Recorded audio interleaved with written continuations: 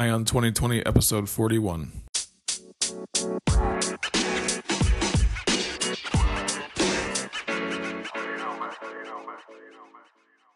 Have 2020 vision with Ion 2020, the podcast that brings you all the news and events in the lead up to the next presidential election. I am Ray Eaton, and I will keep you up to date as we approach November 2020 with a libertarian perspective of all the candidates and their policies, along with the news. Thank you for tuning in. Now let's clear our vision.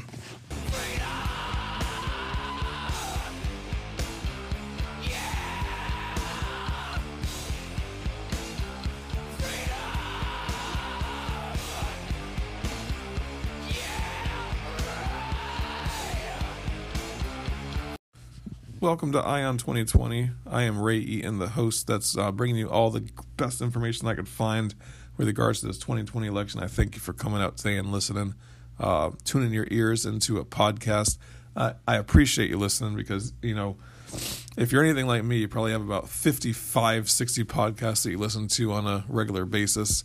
And everyone's vying for a little bit more attention, aren't they? I mean, that's just the way we all are, right? And some people, they go from hour shows to 2-hour shows, and some people put out typically a 30-minute show and it goes to 40 or 50 minutes sometimes, and we're fighting to get you to tune into us, and you got to put out some good content, and that's what I'm trying to do every single day, 5 days a week, Monday through Friday. I'm trying to put out some good content for you to listen to, some relevant information, because you want to.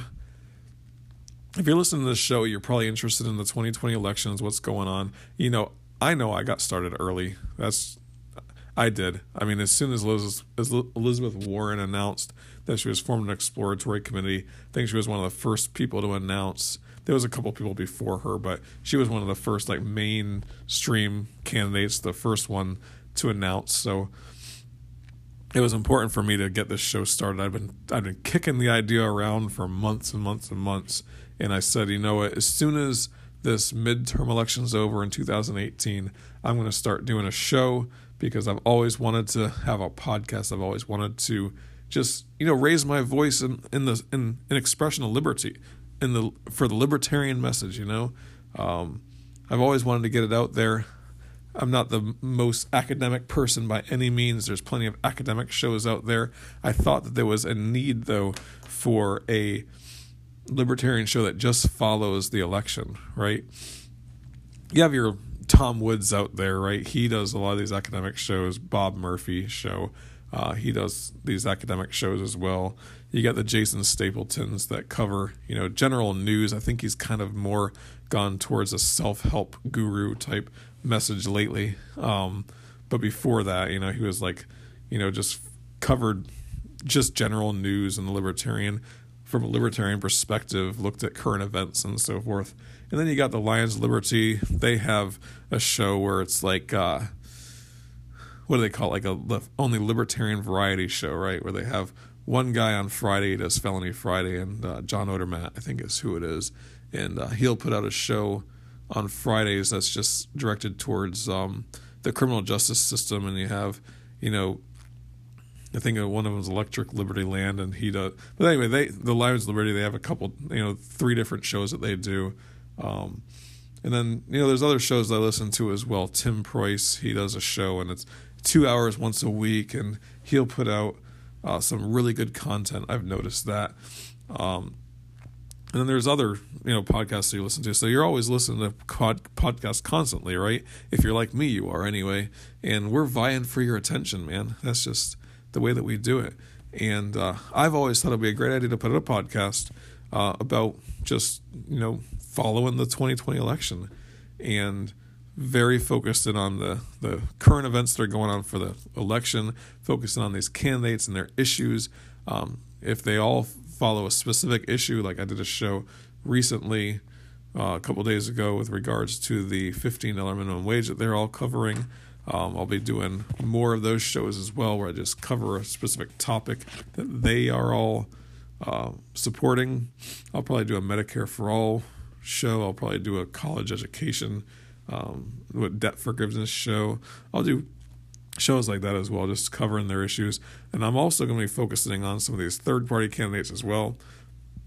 You won't catch me doing any interviews because honestly, I don't know how to. And I'm new to this whole podcasting thing. I'm literally speaking into my iPad right now, the microphone on that. So you can't expect too much out of me except for good content. So that's what I'll do. I'll give you guys good content on a daily basis, Monday through Friday. You can count on me for that. Between now and the end of the year, we're going to have the debates coming up soon. So that's going to be interesting. At the beginning of the year, you're going to have the primaries going. Beginning of 2020, you're going to have the primaries going. General election stuff starts happening soon. After that, where each of the parties have found their candidate, and now they're going to have their conventions. Then you're going to start having a third party. The third parties will start having their conventions mid-2020, and then it's on from there, right? Libertarians, they're just going to be trying to get out like a message of liberty to the masses. Are they going to be trying to get all the votes that they got last time? Who knows? Are they going to try to go at it from a educational standpoint like a lot of libertarians want them to? Who knows about that either? We do know one thing is that Bill Weld will not be running on the libertarian ticket because he is considering running against Donald Trump. I did a show about that the other day. I went to his website, and I also read a couple articles recently, and they were just talking about him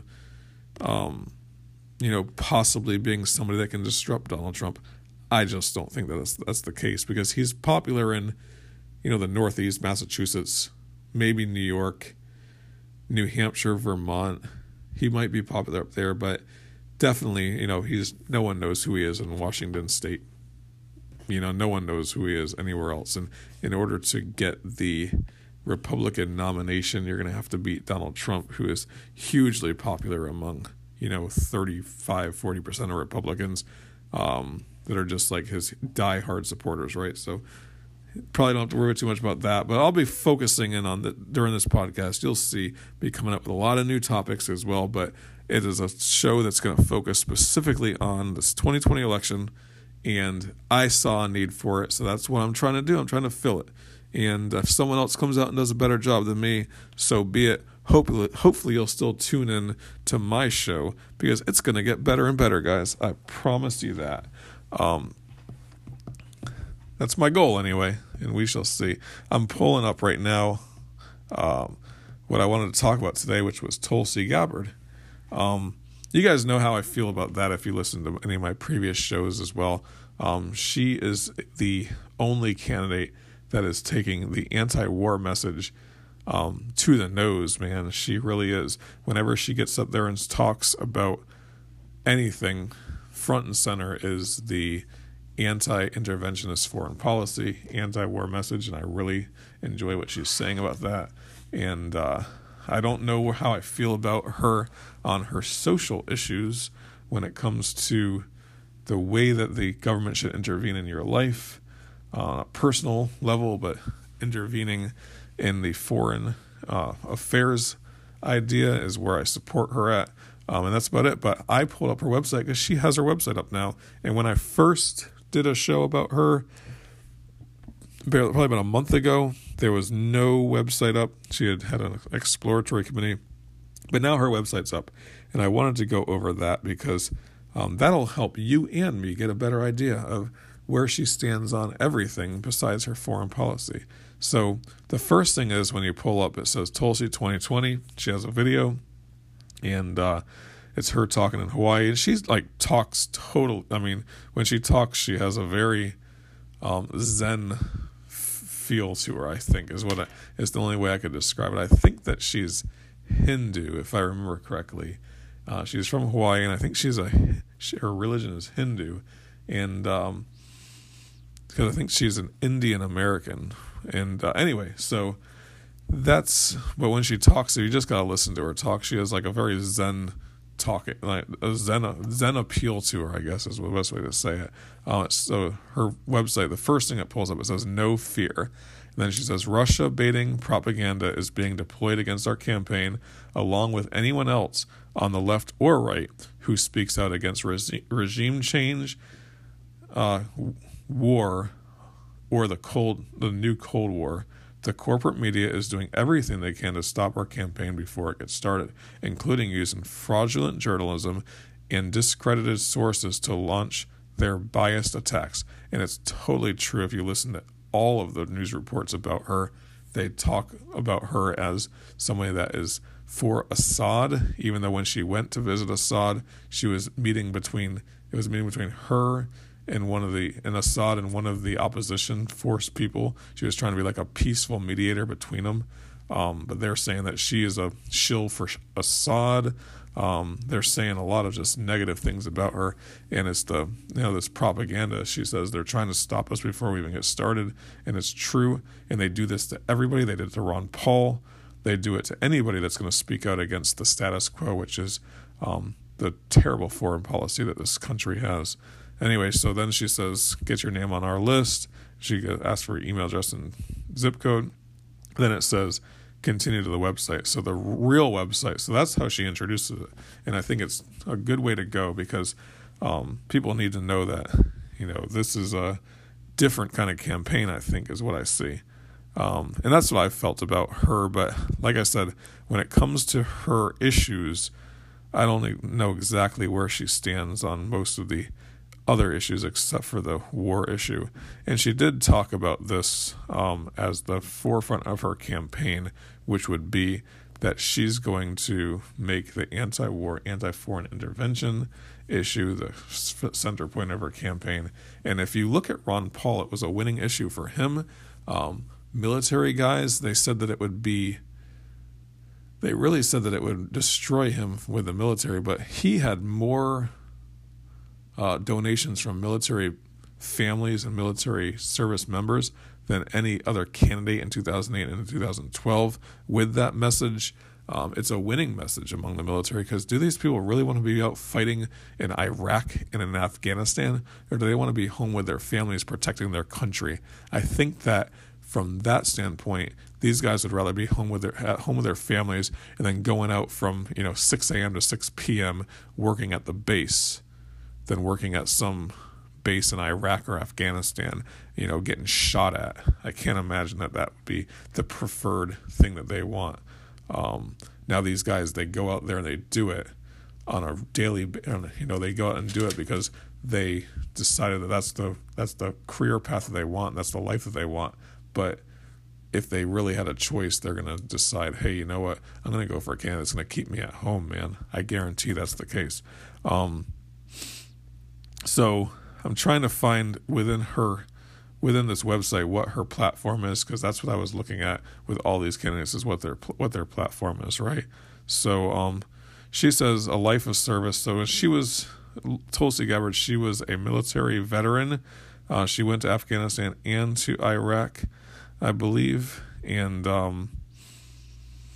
after the attacks to 9/11, she enlisted in the Army National Guard to serve her home state during a time of need and to serve her country. So she served in Iraq in 2004. She was on the 29th Brigade combat team, was called up and began preparing to deploy in Iraq. Tulsi's name was not on the mandatory deployment roster, but she knew there was no way she could stay behind in beautiful Hawaii as her brothers and sisters went out to war. She left an easy win to re-election and volunteered to deploy. So she decided to go and deploy to Iraq. The cost of war, she says. The first day Tulsi arrived at our camp in Iraq, she saw a large sign at one of the gates that read, "Is today the day?" It was a blunt reminder that today may be the day that any of the soldiers would be called to make the ultimate sacrifice for their country. It caused her to reflect on her own life and the reality that each of us could die at any moment while serving in a base in the Sunni Triangle at the height of the war. Tulsi had the heart-wrenching daily responsibility of going through the list of every injury and casualty in the entire theater of operations, looking to see if any of the soldiers in her unit were on that list so she could ensure they received the care they needed and their families were notified. She was hit with the enduring pain of hardship of her brothers and sisters in uniform and the stress and pressure of their families. Okay, so she experienced the war firsthand because she was over there. And then she ran for Congress when she got home. She's served in Congress for 6 years and is a member of the Armed Services Committee. But I then when you get past all that, you really just have a bunch of pictures and stuff. And that's it. I don't see her. I'm trying to find it, guys, and I apologize, but I don't see her her platform anywhere on here. So that's something that we're gonna have to look into even further, and then I'll try to find what her platform is, because that's important to know what the specifics are of her platform. To me, that is what I really want to know, is besides the fact that she is for peace across the world, that she's for this, to end the foreign intervention. I want to see where she is on the, the issues at home as well. Okay, so this is where she gets into her policies and what she believes in, besides just the foreign policy. And it's just a really short part of her on her website, and it says, serving over 6 years in Congress as a member of the Armed Service, Homeland Security, and Foreign Affairs Committees, Tulsi has been a leading voice fighting to end regime change wars and instead focus our military efforts on defeating the terrorist groups that attacked and declared war on the United States. She has approached every issue through the lens of what will be best serve the American people, secure our country, and promote peace. And then it says she is a champion of protecting our environment, ensuring clean water and air for generations to come. So she wants to use the government to protect the environment and ensure clean water and air for generations to come. Okay, that's not very clear. I like clear and decisive statements, and she doesn't really get too deep into that. I wish that she did. That would give you a little bit more information on it. So she wants to invest in infrastructure and in a green energy economy. So it doesn't say anything about the Green New Deal specifically. So she doesn't get into any specifics on that either. And we all know, not we all know, because some of you guys might not follow this, but the Green New Deal, I talked about that in one of my episodes, the $1 trillion Green New Deal. You might want to go back and listen to that episode. It tells a little bit about what the Green New Deal is, but she doesn't give any specifics. Gabbard does not give any specifics on where she says, but she says investing in infrastructure and a green energy economy. So she wants to use the government's money to invest in infrastructure and a green energy economy. And when people say green energy economy, most of the time they're talking about wind and solar, right? Not talking about nuclear, even though nuclear is the best source for a non-polluting or non-carbon based, I guess we'll say, because there's obviously pollution that goes along with nuclear. But non-carbon based energy is, when they talk about that, they say it's solar and wind. Healthcare for all. So she is for healthcare for all. I mean, everyone's for healthcare for all. It's just, do you want the government to be in charge of healthcare for all, I guess? Obviously, we all should be able to go to the doctor, and the best way to ration that care is, which is economics is always an idea of scarcity of resources, right? So when there's a scarcity of resources, which is a scarcity of doctors, because there's not an infinite amount of doctors, then you have to have a way to ration that, and the best way to ration that is through a market force, which is the dollar. And if you want to bring costs down for things, then you make it more free. Just like LASIK surgery used to cost $25,000, $30,000, and now LASIK surgery costs, I saw an advertisement for it the other day, it was like $2,000 for both eyes to get LASIK surgery. Do you want to go to the budget LASIK surgeon? I don't know, but at least you have that option, right? Whereas nowadays, it seems like healthcare costs are rising like crazy. But when she says healthcare for all, I'm assuming that what she means, because she doesn't get specific on it, she might mean Medicare for all, but she also might mean just single payer, some other type of single payer healthcare, or she might mean government taking over the entire healthcare industry. I'm not sure, and she doesn't really say it, but she gets into that. So she's also for civil liberties and privacy. I'm for privacy, civil liberties. Okay, so I will go along with her on that. civil liberties and privacy. That's good. She wants the government to stay out of your life in that way while confiscating your wealth to pay for Medicare for all, apparently. But anyway, we'll go with that. Privacy, that's good. So internet privacy, I think, would be good as well. And probably, I wonder if she is one who is in support of Edward Snowden then and what he did, because, and leaking the information that the government spies on you constantly. I wonder if she supports him. I would like to look into that and see. So then we have support for, she wants to support for, she's for support of small businesses. That's very non-specific as well. I don't know that I want the government supporting small businesses, but she says she wants the federal government to support small businesses. Criminal justice reform, I'm okay with that. And then sustainable agriculture. So when they say that stuff like sustainable agriculture, I'm not sure what they mean by that, because they want the government to mandate everything's sustainable agriculture. Do they want them to have incentives to make or have farmers be more likely to give sustainable agriculture? Do they want to have tax incentives for sustainable agricultural products? I have no idea. So she doesn't get any details on that.